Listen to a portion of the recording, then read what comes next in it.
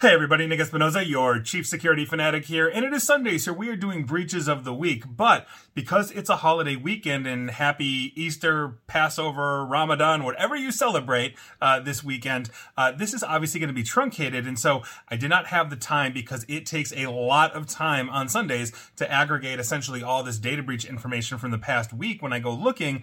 Because of the holiday, I did not have that kind of time, but I want to talk about one very special breach this week that is essentially would have been my finally, and so I'm going to catch up on all the other breaches and do an extra long video next weekend, so be prepared for that, usual listeners and watchers. Today, though, we're going to be talking about the data leak out of the Pentagon. Now, if you didn't hear about this, this is actually a major issue that we have to discuss, and this is coming from multiple sources, although I'm cribbing from The Guardian that I thought had a really clear write-up on that, and thank you very much, Guardian, for that. But here's what's going on if you didn't know. A large cache of documents are basically what appear to be classified Pentagon documents are circulating on social media channels, and it's becoming a growing source of anxiety for U.S. intelligence agencies, as well as numerous allies that have been forced to essentially deny what are in these leaks. Now, half a dozen photographs of printed classified documents, mostly pertaining to the state of the Ukraine war as of the beginning of March, started to be shared on Russian Telegram channels in the middle of last week, even though research by open source intelligence organization Bellingcat suggested that they made the rounds on niche gaming image boards several weeks earlier. I believe Minecraft was one of those boards as well. Now, this past Friday, a couple of days ago, a further batch of more than 100 Pentagon documents was being shared on Twitter, seemingly revealing confidential information that U.S. spy agencies had obtained, not just about Russia, this information and its war of aggression against Ukraine, but also on allies such as Israel and South Korea, not to mention France. Now, while at least some of this information from these images appear to be doctored from that first leak, the authenticity of the latest batch has not been initially or immediately questioned. The New York Times described this leak as a quote-unquote nightmare for the Five Eyes. If you don't know what the Five Eyes are, that's the intelligence alliance that is the United States, Australia, Canada, New Zealand, and the United Kingdom. We share intelligence at a very deep level, specifically on these things, and so this is be a nightmare as one of us is caught up in that, if not more. Now, today, the office of Israel's Prime Minister, Benjamin Netanyahu, had to issue a statement in which it firmly rejected a claim made in one of these new leaked documents that Israel foreign intelligence agencies had encouraged its staff and Israeli citizens to participate in March's wave of anti-government protests across the country. If you've been keeping up on Israeli politics right now, apparently the party in power, which is further right, was attempting to essentially change the judiciary in possibly their favor, and a lot of Israelis went to the streets to protest that, and that has now been put on hold. But this document is claiming that this was essentially forced through the intelligence agencies like the Mossad in Israel, and here we are. That leaked document labeled top secret said that in February, senior Mossad officials, quote, advocated for Mossad officials and Israeli citizens to protest the new Israeli government's proposed judicial reforms, including several explicit calls to action that decried the Israeli government, according to Signals Intelligence, or SIGINT, end quote. And so that obviously would be a very huge problem if that is actually true. Government officials, meanwhile, in South Korea said today that they were aware of another leaked document that suggested that U.S. intelligence had spied on South Korea in Seoul, the capital, and were planning to, quote, have necessary consultations with the U.S. side, end quote, over issues raised by the leak. If you're not aware, South Korea is a very close ally of ours. We actually have something like 30 to 50,000 U.S. troops stationed in South Korea, many along the border with North Korea, obviously backed by China and previously Russia. So we are very close allies with South Korea, and if we're spying on them, that's not going to go over well, especially to the South Koreans. Now, at least two of these leaked Pentagon documents, based at least in part on intercepted foreign intelligence communications, describe South Korean concern over U.S. pressure to aid Ukraine in its defensive efforts against Russia, with the former minister Yi Moon-hui expressing concern that artillery shells requested by Washington for its own use could ultimately end up in Ukrainian hands. South Korea, for the record, has a long-standing policy to not provide lethal weapons to countries at war. A South Korean presidential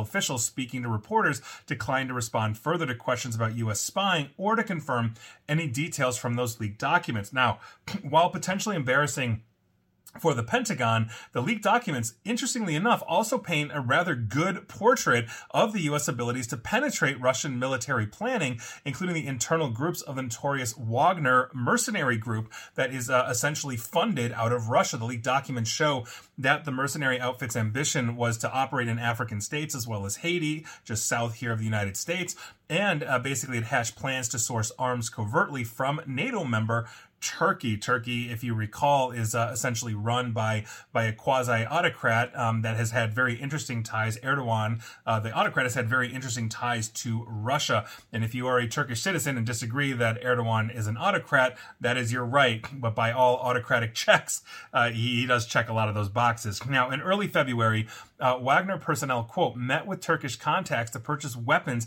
and equipment from Turkey, end quote. And that's according to one of the reports, suggesting that the country of Mali could actually act as a proxy buyer. Wagner is known to have set up a sizable operation in the West African state, and one of the leaked documents claims the mercenary group now has 1,645 fighters in that country. I'm assuming training camps as well. Now, on Saturday evening, France, their defense ministry denied that there were French soldiers in Ukraine because those were allegedly revealed in some of these leaked documents as circulated on social media in the middle of last week. And this is a very interesting one, because you are pulling in, let's say, a potential black eye for the U.S. military, South Korea, and a good staunch ally of ours, not to mention France, another good ally of ours, all in this. And so by virtue of that, are these actually legitimate? The Pentagon looked at that first batch and said, well, these numbers look fudged because our number of estimates of Ukrainian deaths and Russian military deaths in basically the warfighting areas of those, of the Ukrainian country were skewed, meaning the Pentagon said, well, this isn't our data because our data is different.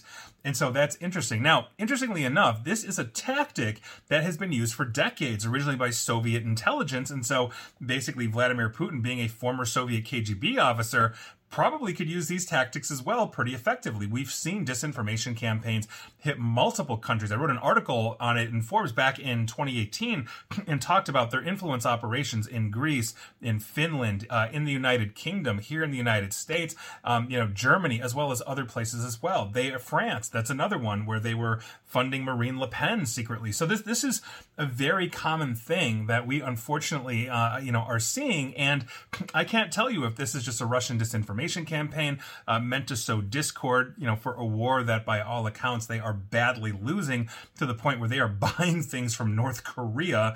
I mean, that's basically bargain basement shopping there at that point. And so it could be legitimate. It could be a Russian disinformation campaign.